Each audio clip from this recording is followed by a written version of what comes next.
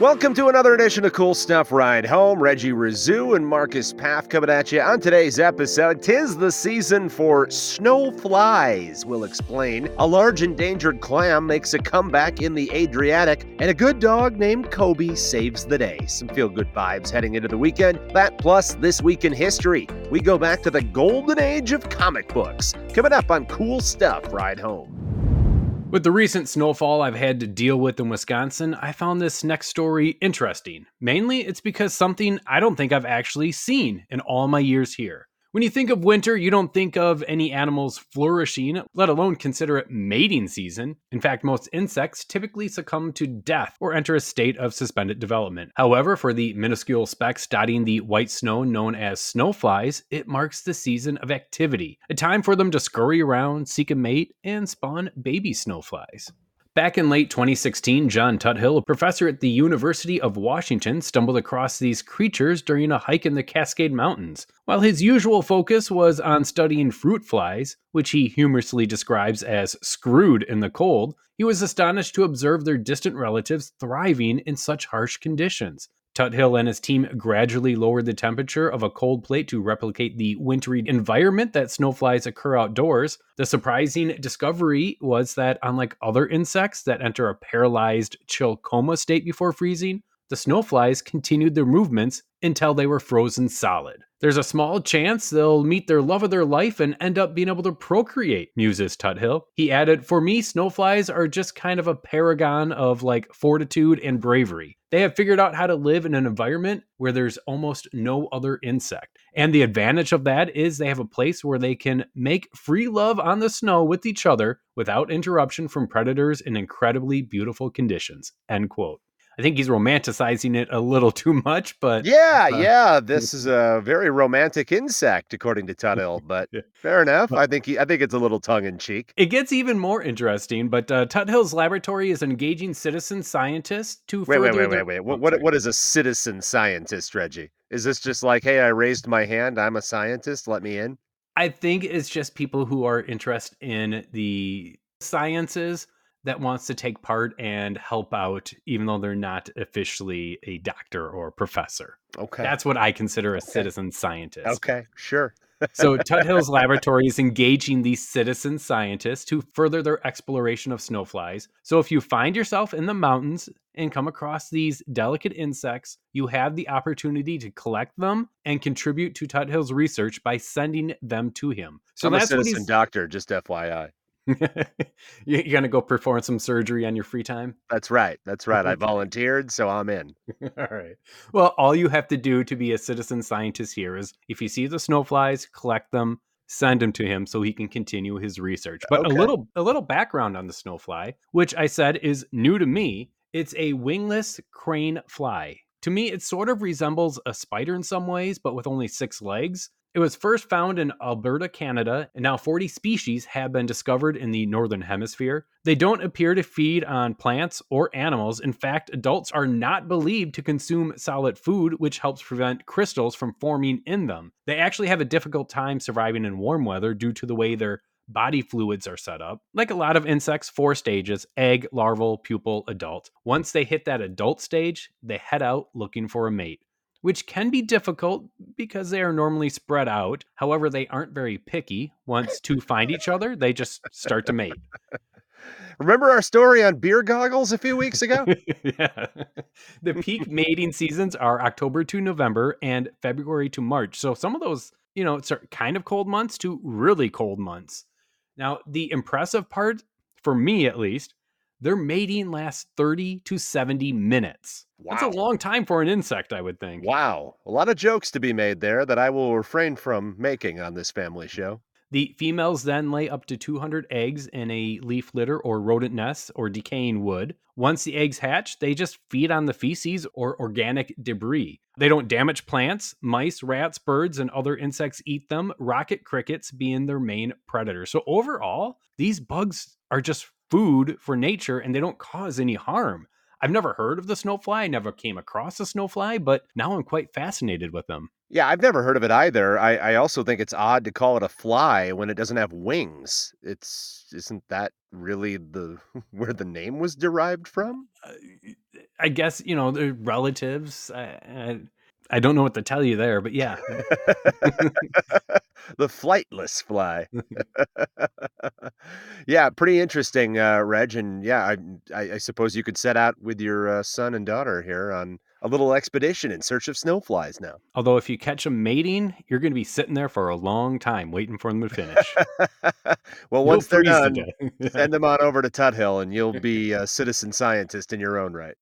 This Valentine's Day, Dunkin's got the perfect pairings to show your love. So get down on one knee with a dozen brownie batter donuts and a cocoa mocha signature latte. Or make them swoon with a strawberry dragon fruit Dunkin' refresher with a Cupid's Choice donut. Are you ready for love? America runs on Dunkin'. Price and participation may vary. Limited time offer. Well, good news from the seas. Marine biologists are reporting a significant resurgence in the population of a once endangered massive clam in the waters off Croatia. This per a Reuters report. The noble pen shell, scientifically referred to as Pina nobilis, hopefully I'm pronouncing that somewhat close to the way it's supposed to be stated, faced a decline due to the spread of a lethal pathogen in parts of the Mediterranean back around 2016. The population sharply decreased across the region, and until recently, Croatian scientists were only aware of approximately 10 surviving in their portion of the Adriatic. That was until last year when a diver spotted 20 of them off the shore in the north of the Istria Peninsula. Sandra Dumovic of the Natura Historica organization, which I'm sure I'm absolutely butchering, manages Istria's protected areas and told Reuters, quote, "The news sounded incredible. It was impossible they were alive. It was a sign that they are still reproducing themselves," end quote. Last year, biologists were able to collect around 100 young specimens and take them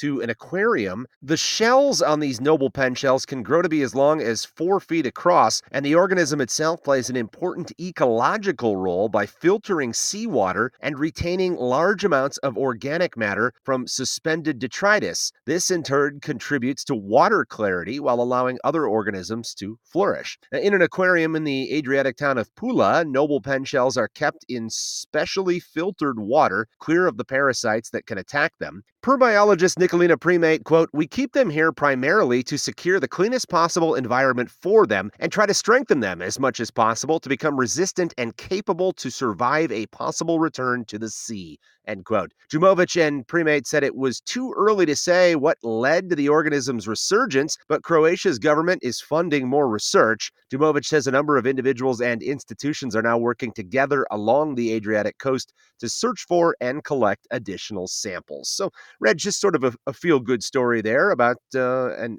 organism that appeared to be on the brink of extinction, quite frankly, and now making a comeback and making it a little more intriguing. We really don't know why. Yeah, I always like to hear these stories about animals making a comeback. It makes me feel good knowing that when something's on the brink of extinction and we find them, and anytime something goes extinct, obviously it's going to hurt our environment. So I like hearing these stories. Yeah, absolutely. And you know that if one, as you alluded to, if one organism were to go extinct, it's going to have an impact on pretty much everything else that's in that environment. So, just good news here all around.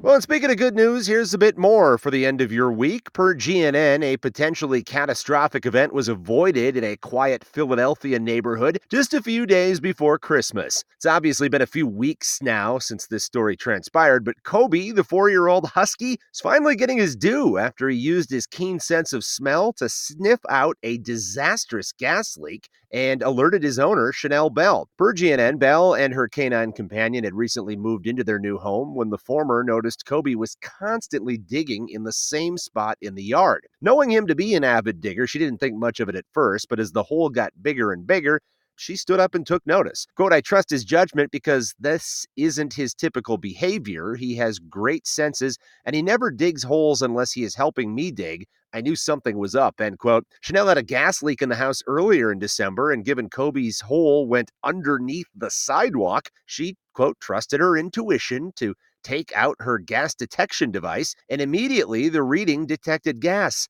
a cataclysmic amount of gas at that." Chanel then alerted authorities, who informed her that if Kobe hadn't detected the leak when he did on December 21st, the consequences could have been fatal. Bell told GNN, quote, "We were told it could have caused serious health effects like respiratory issues, brain damage, and even death. They told me that something as simple as a light switch turning on could have caused an explosion too," end quote. The gas foreman and crew immediately turned off her gas and got to work on the aged pipes that were leaking in 3 places and which could have affected other houses in the neighborhood as well. Chanel says the authorities were extremely impressed with Kobe and mentioned what a good dog he is. She went on to say people should always listen to their animals and their senses. Quote, "Feels amazing to know Kobe saved our block. I'm very thankful to have him. I hope that this spreads awareness to others about the dangers and severity of gas leaks and to pay attention to your fur babies," end quote. Well, Reg, I'm a big dog guy at that, so anytime I hear a story like this, it makes me smile. Kobe, the 4-year-old husky, just getting to work and being a productive member of society. Yeah, it's a good thing he went. It's a good thing he went to the danger and not away from the danger. Yeah, I mean, I think that's the nature of dogs. A lot of the time is they seek it out and take it on. Not all dogs, mind you. I have a Chihuahua in my house who's afraid of pretty much everything, but a lot of other dogs are rush in and we'll figure it out when we get there. So appreciative of that. Hopefully, some good vibes going into the weekend. Clearly, I was a Chihuahua then in a past life because I'm going the other way. I'm sorry. You are a little vicious from time to time too, Reg. So yeah, I could see it. And a little nippy and annoying. I had Chihuahuas too, so I can say that. Taking a look at this day in history, in 1939, Timely Comics was founded by American publisher Marin Goodman in New York. Now, if you aren't familiar with that name, you might know it better by Marvel Comics, which they changed to in the 1960s. The first issue of Timely Comics was titled Marvel Comics #1 and featured an android superhero, the Human Torch. Yes, that same Human Torch that ended up being in the Fantastic Four. He was the creation and writer of artist Carl Burgos. The comic also featured Namor the Submariner, created by Bill Everett, and Angel, who is a costume detective designed by Paul Gustafson. The 10-cent comic was released on August of 1939 with the cover date showing October 1939. It quickly sold out with 80,000 copies, so they did a second printing. That one sold 800,000 copies. Ooh. So there is a reason some people consider the 30s, late 30s especially, the golden era of comics. The Marvel Comics name was officially adopted in 1961. In 2015, however, Marvel finally registered the trademark for Timely Comics, followed by an announcement that Timely Comics would be what they use to release new imprints of low-priced reprint comics. Interesting. All right. Well, I can't say I'm a comic book aficionado, but it does make sense to me as to why the 30s would have been the quote unquote golden age here. Certainly, you're sort of a pre-television era and people are looking for forms of entertainment, and you see these really impressive illustrations, which I think is a staple of comic books, certainly. So to have that available at that time, I can see why it would have taken off. You know, the sad part, though, is 800,000 copies at 10 cents each. That's only $8,000. Well, I think $8,000 went a lot further than it does today, Reg. True, but still, only $8,000. Only $8,000 in 39, man. It is interesting. I didn't realize, I guess, that Marvel Comics was named Timely Comics for a short period. Well, I shouldn't say a short period, about 20 some years there. They were went by a different name. Although I do find it interesting, the first one was called Marvel Comics. Yeah, that is interesting. You wonder what went into that thinking there and why they ultimately opted to use Marvel in the first comic despite not being named that way. By the way, $8,000 in 1939, I just did the research, amounts to about $170,000 in today's terms, which not bad, but I guess you do have a point because for something that sold that many units, typically you would expect it to be worth a lot more. Although, I guess to be fair, 100,000 and you're usually putting out a comic like once a month. That's not too bad for 1 month of comics. I mean, I'll take it. Anybody that wants to give me that kind of money, I'm in. Thanks for joining us on another edition of Cool Stuff Ride Home. I'm Reggie. He's Marcus Paff. If you have any questions or comments, feel free to email us at coolstuffcommute@gmail.com. You can also catch us on Facebook and Instagram. Have a good weekend. We'll talk to you Monday.